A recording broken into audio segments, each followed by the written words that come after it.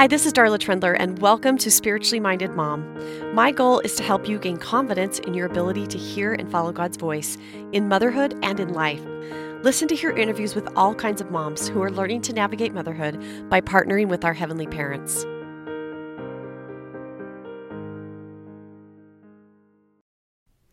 Welcome to episode 97 of the Spiritually Minded Mom podcast. I am so excited to be sharing this very special episode with you. Today, I'm sharing an interview that is part of the first module of my new course, A Latter-day Mom's Guide to Spiritually Empowering Your Teen. And yes, you heard that right. I'm giving you the first module of my new course totally for free. So I'll be playing the interview for you next. And you can also go to my membership site to get the workbook for this module. The workbook will help you learn, reflect, and apply the things you hear in this interview and also the other interviews that are in the course. Now, I have frequently said that when you act, you feel power. And my goal with this course is to do more than just give you some good information about helping your teen. I want to help you act to spiritually empower your teen. And the workbook is going to help you to be able to do that. So you can get all of the details for accessing the membership site in the show notes at spirituallymindedmom.com. So you're going to hear the interview next here on the podcast. Then you can go to the membership site to get the workbook. And before we dive in, I want to tell you why I created this course, The Latter-day Mom's Guide to Spiritually Empowering Your Teen. So if you've been around my podcast or my Instagram account for any amount of time, there's probably one thing you know about me. I love teenagers, and I'm on a mission to help other moms be excited for this challenging but rewarding season of motherhood. But that doesn't mean I have it all figured out. In fact, my husband and I are learning new things all the time when it comes to parenting teens. But ironically, there was a time in our parenting where we kind of thought we had it all figured out. We had 4 little kids, and we had the goal of having a gospel-centered home, and we were doing all the things. Family home evening, check. Family scripture study, check. Weekly church attendance, check. Teaching obedience, check.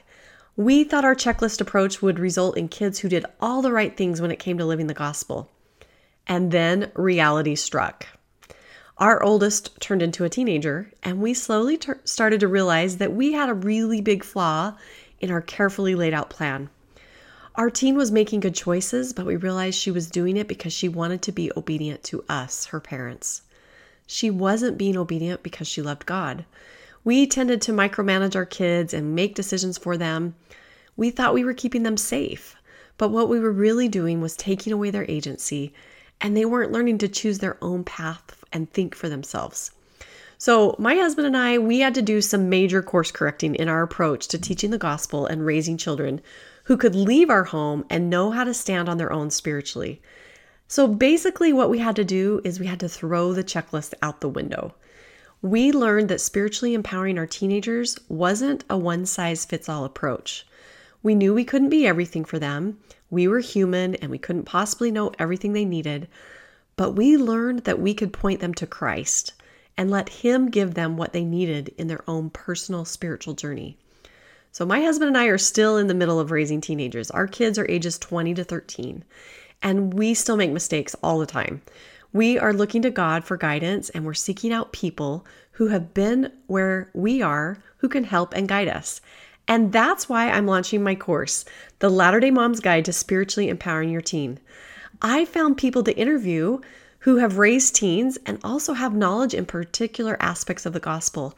And each module includes an interview like the one you're about to hear, as well as a workbook to help you learn, reflect, and apply the principles that are taught.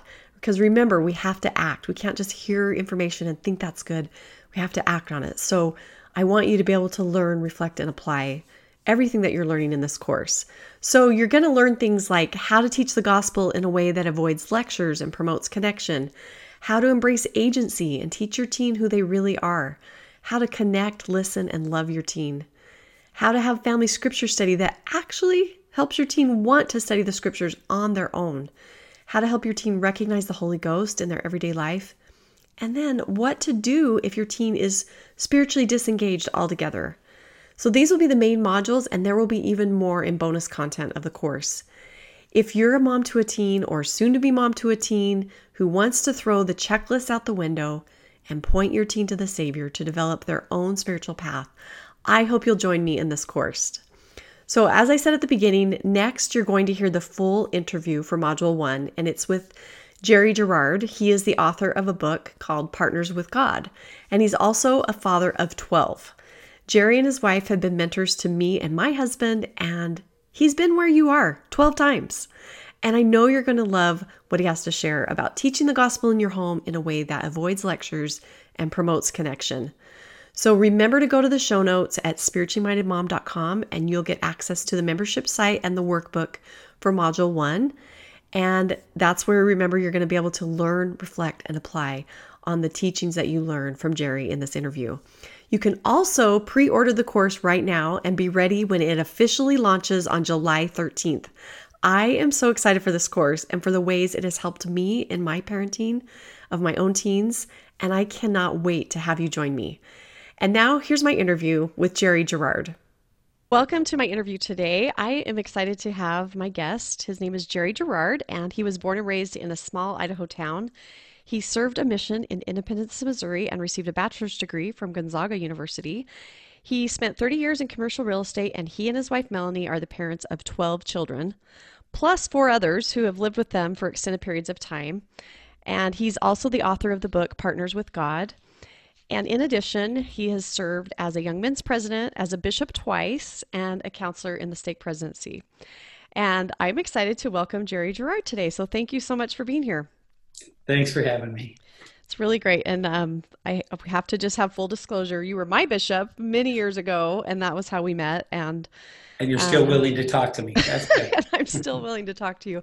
That was a great experience. I have to say personally, like, when my husband and I met you, we were just starting parenthood and all of that, and we've always looked to you and your wife as kind of guides. And you know, how would the Gerards do that? And that's been a great blessing to us to know you from the very beginning of our journey as parents. So, well, that's very kind. I often tell people, if you don't look too close, if you just look at us, the Christmas picture always looks great. Just don't show up at our house unannounced. That may not look as good.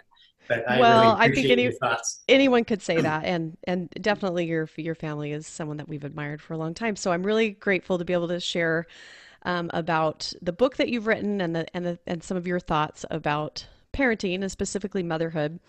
But what I wanted you to talk about today is I'm focusing on helping mothers help their teenagers learn gospel principles. Pretty much right out of 2 Nephi 31. That goes through the exact means for becoming converted and doing those things. And I think that's exactly right. That is the doctrine of Christ in the form that we practice it. One of my favorite scriptures that doesn't really add but gives a little different take on it is what the Savior said in 3 Nephi 27, and he called it his gospel. And the gospel was that he had come into the world to be lifted up, and in the process of that atoning sacrifice, he would lift all men unto him. And so I like that concept of the gospel because that's the basis for what really happens. And I think it's very important that our kids get that. What Elder Ashton's and 2 Nephi 31 teaches us is how we implement that doctrine that applies to the gospel, which is the basis of the gospel, I think, is that we're all in a fallen state. We all need a savior. We all have to have that. And once we understand that, especially once our kids understand that, then they look to him and then they follow that pattern of the doctrine to repent and to be baptized and so forth. So it's kind of I kind of see it as the gospel portion of it is the precursor to understanding how we actually practice the doctrine. And that is an acknowledgement that there is a need for a savior and that we need him desperately. For sure. So when you look back on your life, how do you think you learned about the doctrine of Christ? Do you have any experiences or examples of how you learned it as a youth?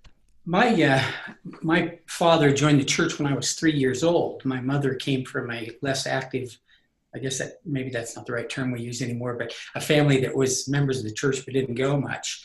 And then she, once she got married to my dad, tried really hard to have my older siblings go to church. And then after I was about 3, my dad joined the church, had a very powerful experience, and decided to join the church, much to the chagrin of his family, who didn't like him much after that.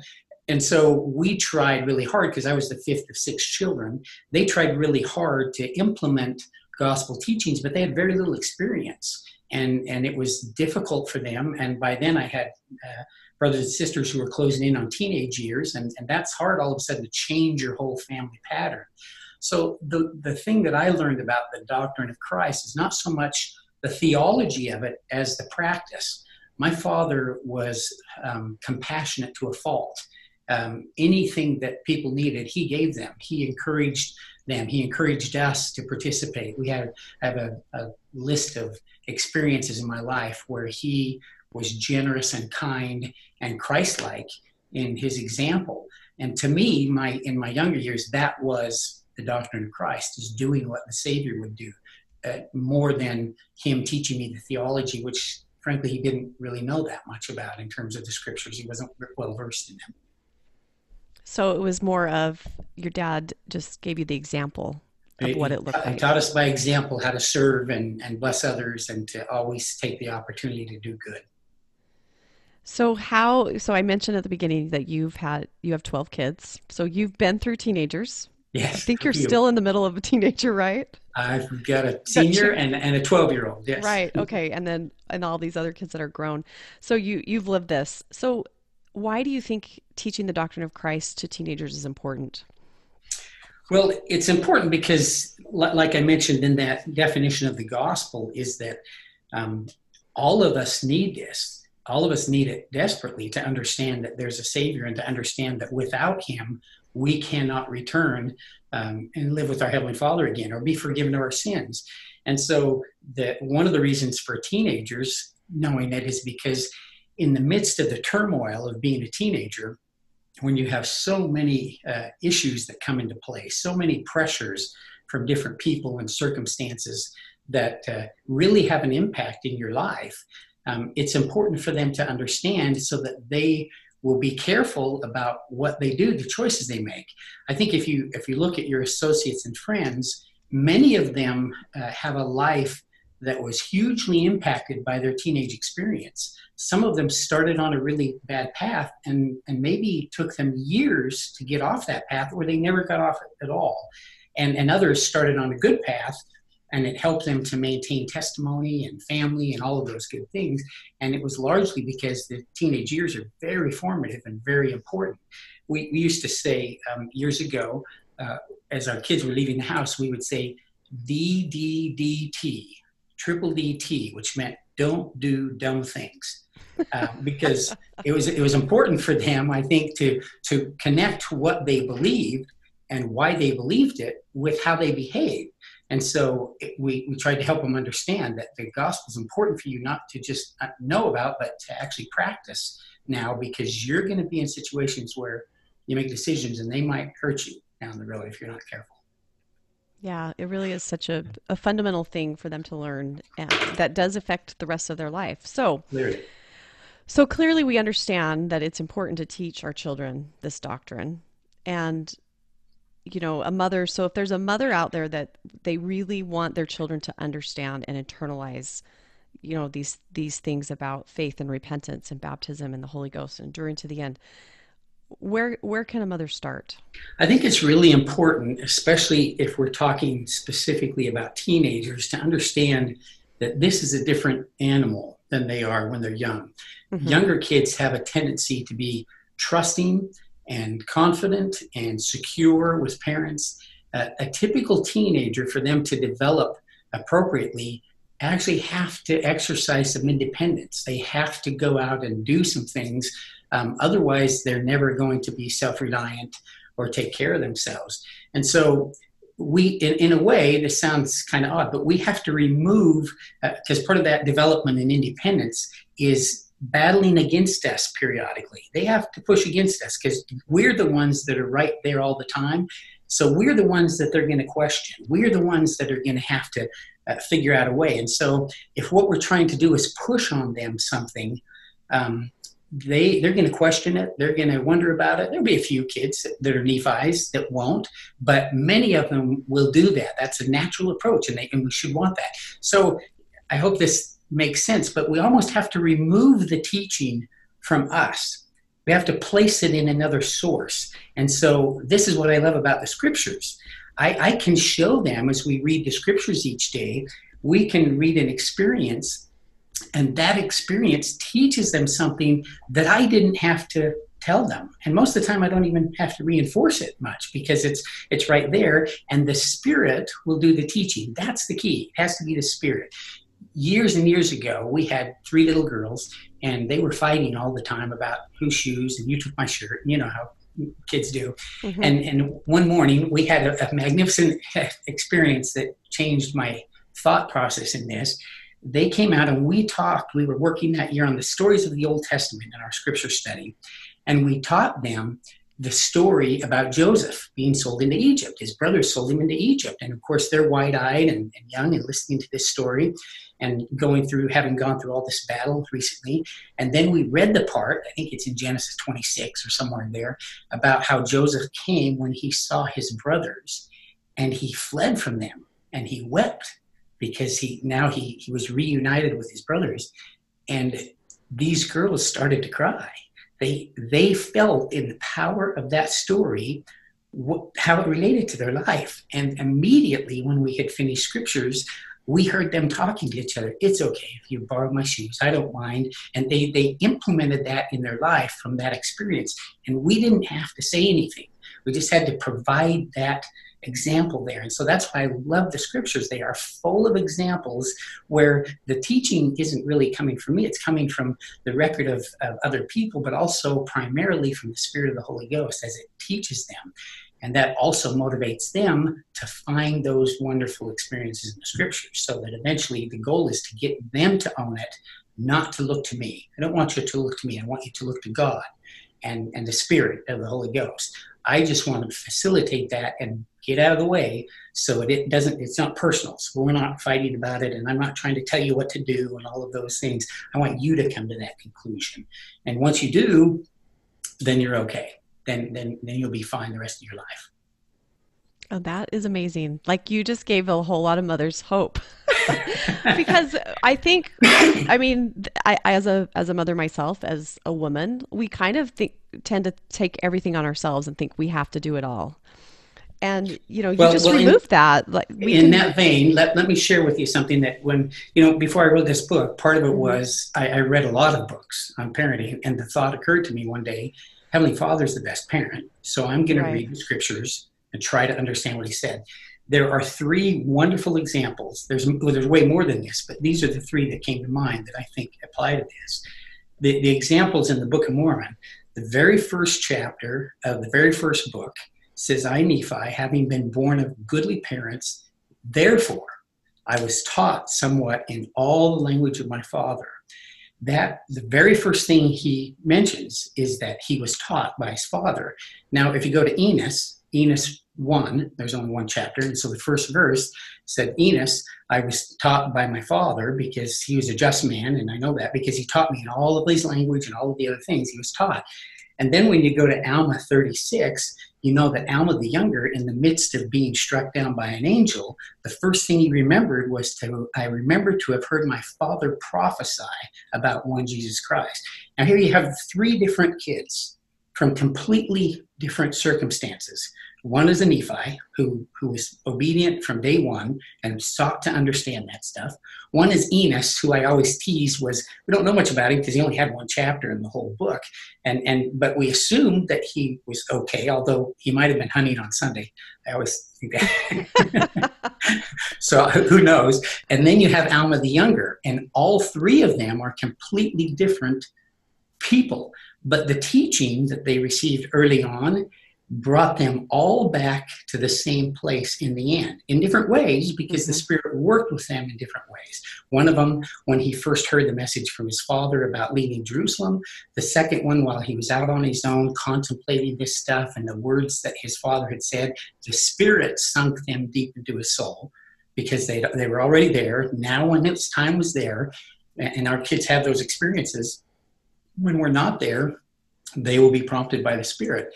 And then, of course, Alma, who, after he had done some terrible things that Scripture's calling the vilest of sinners, he came back around, and all three of them ended in the same place. I think that's a significant example, and gives hope, because we can recognize that our role isn't to guarantee that our kids turn out great.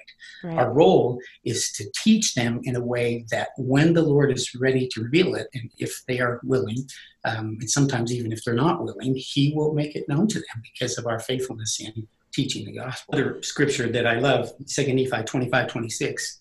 We talk of Christ, we rejoice in Christ, we preach of Christ, we prophesy of Christ, we write according to our prophecies, that our children may know, this is the important point, to what source they may look for a remission of sin. That presupposes that they're going to sin. So if your whole focus with your teenage kids is to make sure they don't sin, you're probably not on the right page with God. Every one of us commits sin. So the important thing is to understand where we look to get over it. Now, I certainly hope it isn't really severe sin that causes long-term serious issues, but it might be. And like Alma, and does that mean that we give up or we stop teaching? No. Or stop loving? No. It just means that if we have taught that in these formative years, they will know how to get back. And the Spirit will prompt them and help them, hopefully. Yeah, I love that. And all those examples you shared too, like we can look at our own kids. I mean, you have 12, and I'm sure you don't have any two that are exactly the same, right? I have 4. Like they are all so different, and we have to approach them differently. But we have this principle that we can point them to the Savior, all of them, no matter what their personalities are, no matter what, and let the Spirit do the work. That's the key. And I think one of the things, and this happened to me years ago, I spent a lot of time staring at the ceiling in the middle of the night, wondering about kids. And one of those times when I did, I went out to our family room. We had a picture of all 12 kids on the wall there, and it was 2 or 3 o'clock in the morning. And I thought if I went out there, I wouldn't wake up Melanie.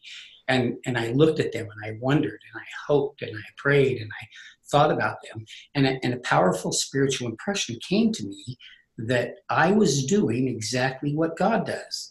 That he looks at us, he hopes for us, he encourages us, he prays for us, he doesn't interfere with our agency, he gives us all the right to choose. And then the powerful thought came, this is why you're a parent. Because you believe, and the church teaches this, eventually we will become like God. There is no better way to do that than to have a similar experience being responsible for children. That's why I believe we're partners with him, because he allows us to bring his children into our home and for a time practice what he practices, learn what he has learned in this process. So it elevates us in a way, if we try to understand it the way he does, to really be educated. So most of parenting is not about raising kids. It's about learning ourselves how we should behave and become like God. And in the process, if we get really good at that, sometimes we're okay with the kids, but that still is no guarantee to them, because they still have agency, and then they're going to go through the same process as well. Yeah, that's definitely a thought that I've had a lot recently, that it really isn't about this checklist, and if I do all these things, then my kid's going to turn out. I think what it's really about is who we become, and that we become more like our Heavenly Father through this process of learning how to be like him. And parenting is a great classroom to be able to do that. The best. And I would tell you that this is, you'll get me off on a tangent here somewhere. I'll try not to be, but the things teach about the oath and covenant of the priesthood, that ultimately that his dominion will be an everlasting dominion, and that the people will flow to him, the power of other people, because they see who he is and they love him and they want to be there. And I think that is the goal of every parent. So when I think of my kids, there would be nothing that would make me happier for them to think, I want to go see my dad, because I see him as a wonderful person. Now, just imagine if that translates to their Heavenly Father, if they really want to be with him, really want to spend time with him, because he is the kind of person. Now, I haven't been that kind of person. I'm trying, but in the process, that's what this is all about, I believe. Yeah, and I think that really is that's a comforting and a hopeful thought that we Clear, don't have to be everything for our kids. We don't clear. know everything, but they have a savior who does, and we can point them to him. So how do you think, I mean, what are some of the ways that you pointed your kids to the savior and not to you, but to help them to have a relationship with him?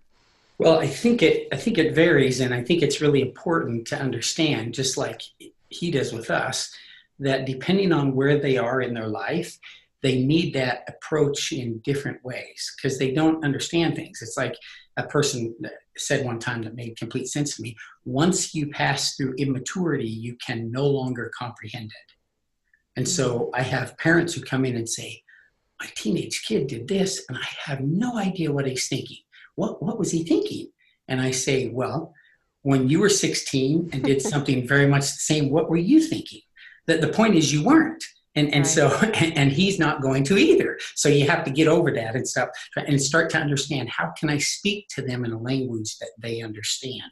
I think it's interesting because the gospel says that eventually it'll be the gospel we preach to every man in his own tongue. And I think, well, there's a teenage tongue and there's a toddler tongue, and those are tongues too. It's not just about Spanish and English and French. It's about understanding a language that they can understand. And so for little kids, we try a lot of things that try to make the stories of the scriptures, like I mentioned with Joseph and into Egypt, but also, Brother Robinson's book on believing Christ. When they're younger, the bicycle parable Mm-hmm. was a wonderful, many of your listeners probably heard that, and was a wonderful way that they could make a connection with something that they understood. Another one for me was I was recently with several of my grandchildren, 5 grandchildren from our oldest daughter, and we were sitting there on a Sunday afternoon having a talk. And and I was kind of prompted in this story, telling them, I thought, how can I teach them in a way, they're about 3 years old to 12, how can I teach them in a way that they'll get this concept? And so what I did is told them a story that I made up about an older brother who was a really good kid. He was a straight A student and he helped everybody and he was a great kid. And he had a younger brother that was 3 or 4 years old. And he was out, the older brother was out in the backyard with his dad helping with yard work. And the 3-year-old was bouncing around. And then pretty soon they noticed that he wasn't there anymore. So the dad asked the older brother, hey, can you go check on your brother? So he went out in front of the house, and here's his little brother on a bicycle in the middle of the road. And here comes a big truck that's sitting up high enough that it can't see that little boy on the bicycle. And so in a moment, that older brother had to decide, if I'm going to save him, I have to risk my own life. And so he ran to him and pushed him out of the way, and of course gets hit by the truck and dies. And in the moment, these kids they're really listening to this story because it makes a lot of sense to them. And I said, so how do you feel about that older brother? And they're almost emotional in explaining what an incredible thing to think that he would do that for his little brother. And how do you think his little brother felt about him for having done that for him so he could continue to live and so forth? And they expressed how that was. They had that opportunity. And then I said, now this story isn't true, but there's one exactly like it that is true. That's exactly what the Savior did for each of us. He knew that he was sacrificing his very life for us to be able to live and to come back in the presence with his Father. And he did that, and he made that choice, and he did it. And there's some tears shed and some connection made about what that all meant to them. And then we asked them about how do you think we should feel and how do you think we should act related to that? So as little kids, those are things that it may. Now the teenage thing is a different crowd. And so in the teenage thing, we try to make it an if and then, like if these things happen, then these things happen. It's just more matter of fact. It's like, look, this is the atonement that you've been taught your whole life really matters. So if you decide to use this, then you can keep from having to be punished for your own sins. And you'll see this, you get this blessing. Now you don't have to, you get to choose that. But in most kids who are developing the capacity to think rationally, they think about that. And if we're not pushing it and saying, you better do this, we just present to them what the concept is. They start to understand, well, what is the best thing for me to do? What is the best approach? And two really quick stories. I'm taking too much time with this, but two really quick stories was one, when my son, he was an early teenager, we were driving down the road and a city crew was out digging a trench and there was a backhoe on the end. the backhoe was sitting quiet, and there were like 5 or 6 guys in the trench shoveling away. And my son said, "Did you see that? Did you see that?" He said, "They're digging with shovels when the backhoe is just sitting there. That's like," and he paused for a minute, and then he said, "That's like suffering from your own sins instead of using the atonement." And I thought, bingo, he's starting to make the connection that there are better ways to do this. We either have to work it out ourselves, which isn't very pleasant, according to Doctrine and Covenants 19, we bleed at every pore, or we accept the Savior's atonement and make that change. The second one is the connection with that. Our daughter, 2 of our daughters served missions, one now, one in a few years ago. And she and I used to talk a lot. She did a foreign exchange study abroad. In the college, she would call me a lot and talk. And she said she told me an experience before you could call and talk to your missionary. She told me of being there one day with a companion who had lots of trouble, and the mission president told her, "You get 2 months, and if you can't help her out, then we're sending her home." And she was struggling. She was really struggling, and she went into her room, and she was crying, and she laid down and she said, "If I could just talk to my dad, if I could just talk to him for a minute, I know he could help me figure this out." And then she had a spiritual prompting that told her, "You can. I'm right here, and you can talk to me at any time." And in that moment, she recognized and transitioned to her real father, her Father in heaven, who could help way better than I could. And she learned to pray, and she learned to get that. And so that the connection with God and the atonement and with the Savior became real to her in that life. And so that was an important day for us and for her, obviously. So those are examples of things. If you teach, if you make it the scriptures that teach, if you use resources without telling them, "Don't do this, this is what you need to do," you just look at it, and then you share your own experience, your own testimony of things without promoting you. Now, see, you should do this too. You don't have to say any of that. The Spirit teaches all of those things, and they will see your example and try to live it and try to make that same connection. Yeah, I love those examples because not always do we get to go back and say, wow, what I taught them actually kind of worked. Like they were listening. That's a great blessing as a parent to hear those things. And if I'm hearing you right, like I can see a few things that you're doing that have helped your kids to have those experiences and to be able to express that to you. I mean, it started out with, you talked at the beginning about example, that we can set the example for our children of how to use the atonement in our lives. And like your dad set the example for you of compassion and caring for others and trying to be Christ-like, and using the scriptures. So in our teaching and using the Spirit and being guided by the Spirit and not lecturing and telling them what they should do, but pointing them to God for that. So I would love to know a little bit more about teaching from the scriptures. Like, how much of that do you think in your home was very formal, like we sit down every day at this time and we do scripture reading? How much of it was just in the car, you share a story, or a more of an informal way? How did that look? Well, it was both, and I'll tell you this way: over the better part of 30 years, we have read the scriptures as a family for 30 minutes a day, and so that part of it was intentional and formal. But that reading was not, now sit down and be quiet and listen, and now you're going to read and you're going to read. What it was we asked kids and required them to be there. Look, this is what we do as a family.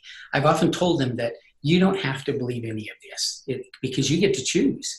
And so my job, though, and I take it seriously, is that I have an obligation per the scriptures and the brethren and in the family proclamation to teach you. So while you're in my home, this is the best way I know how. If you have some better ideas, I would be happy to hear them and talk with you about them. But we're going to read the scriptures together. So you got to be there and you got to show up, and sometimes you're half asleep and sometimes you're fully asleep, whatever. But the impact of that is we never tried to be too hardcore, sit up straight and you're reading this verse, because then they equate that, especially as they become teenagers, they equate that with nothing very positive. So we would read the scriptures, but we'd also use that time to ask questions. What do you think that means to this? Why would he say it that way? And how does that relate? Do you know any other examples like this? So depending on where they were in their life, they had way more input. What we were trying to do is engage them, not just preach it to them or read it to them, but get them to start thinking about how the questions were answered and what was going on at that time. And so there was some intentional formal approach to it, but was also very informal in the sense that it was a discussion. Many times we would take a lot of time to get through a chapter or two just because there was a good discussion that had gone on about it and some contrary opinions and views about what it meant. And we were fine with all of that. We want you to think for yourself. And the most important thing we're trying to get you to do is look at the scriptures, for you to go and look at the scriptures and want to find those answers and have that thing. And so the more we can engage you in them, rather than just read them to you, the better. Yeah. Was there anything that you did that helped them to go out then have their own personal experience with scriptures? Well, that's a great question. I know that many of our kids have had those experiences. The really rewarding thing for me is to have my daughter, who's now in the Philippines, call and repeat back to me something that I told her 8 years ago, or that we talked about in scriptures that she reminded me of and said, remember when we talked about this, or you said that? Now it made a connection in what she's doing. And so I don't think it was really intentional. Okay, I'm going to set up a thing where you now have this experience. I'm just going to show them from my actions. They know that I love the scriptures and that I read the scriptures and that I find great value in them. And as a result of that, I hope that they feel the same way and will go and do it. So I don't know that there was a formal thing. Now we're going to do this, so you apply it. Right. It was kind of let the Spirit direct. Which I think is pretty effective with teenagers, because he's a lot better than me. Yeah, exactly. And they don't like to be preached to all the time. They really turn them off. I tell you, the genius of church leadership with young men and young women advisors and bishops is that you have a person who is hopefully telling them the exact same thing that you would tell them, only because of your association being too close, they will listen. During those formative teenage years, they will listen. I've had tons of parents tell me, thanks so much for helping that kid because he was a mess. And he will listen to me, even though if I was his parent, he wouldn't have listened to me ever. But since I'm not, that partnership in working together is a huge benefit. And the scriptures can do the same. Yeah. Yeah, I really love all of that. So if there's someone who is just struggling and they just feel like they're losing their kid spiritually and they don't know what to do, what would be is there one piece of advice you would give them? Well, yeah, there is. There's first off, remember that we have agency. Mm-hmm. We get to choose. Do not allow what your neighbors think of you to determine how you parent. Don't think of what your ward members think of you to determine how you parent. Remember that every one of us, this is culturally, sometimes we're hard on each other because we have this sense that, well, Johnny's doing this and this boy's, look at his haircut and boy, he's so faithful and whatever else. And why aren't you that way? And it's a reflection of us. Never let your own self-esteem and self-worth be tied to what your kids do because they aren't you.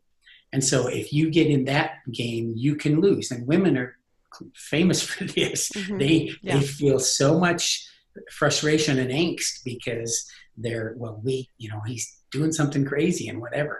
And so it's important to understand that he is an individual.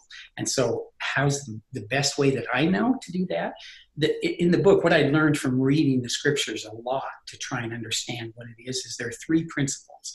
The first one is love. Everything that God does for us is not a benefit to him. That scriptures talk about being an unprofitable servant. He doesn't need us. There's nothing he did. He did it because he loved us and loved the opportunity to give us a chance to progress. When we see that in our kids, we change the relationship because if we don't have a connection with them, we can't teach them anything. The best teachers you've ever had in your life were people who loved and respected you, and as a result of that, you loved and respected them. And so the first thing you can do is show them absolute love and support.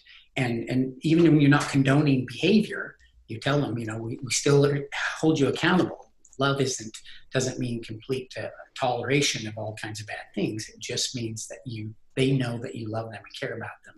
That changes hearts so that they can start to understand what you're teaching.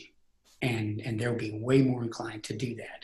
And so make sure that relationship exists with your child, and then focus on teaching them so that they can make the decisions based on what you're teaching, because the third part of that is allowing them to choose. So love them, teach them, let them choose. And those three things, even when you allow them to choose and you know that they might choose wrong, love doesn't change. You're still going to love them. You're not going to condone the bad behavior. You're not going to cover for them. You're still going to love them. And that's exactly what I think God does to us. I do dumb things all the time. And the next day I can feel his love, and when I am repentant and understand it. And that's what we need to do. When they come back and are ready to do something different, we need to encourage that and love them and support them. The other thing I would do is make sure that they know that you are in this with them. One of the most effective tools I've ever used with teenagers is to apologize. When I did something, or I was a little bit angry, or I was a little bit unchristlike for whatever reason, even if they had done something that probably I felt like justified some sort of,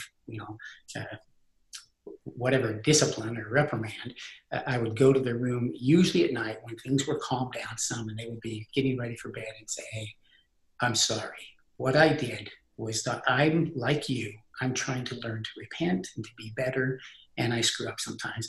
And I want you to know that I love you. I love you dearly." And then that's an awful, a lot of times an emotional thing for me, because then you realize, because when you say that out loud, you feel what you really feel for them, and they feel it and they know it. And now they stop thinking of being, well, they're trying to control me. They look at us in the same way. Hey, we're in this together. You're only a few years behind me. You're going to go through the same experiences I am. And so all I'm trying to do is help you with that. And today I did a dumb thing and didn't do it the right way. And I don't want you to have to follow that example. I want you to do it better, and you'll be better at it. You make that connection with them, then they're ready to be taught. And once they're ready to be taught, then they can start making choices, and they'll generally be better for it. Yeah, I love that. I think sometimes, I know for me personally, I've gotten it mixed up. Like, the teaching has been the most important part and the love has come second, and you Right. can't have it that way.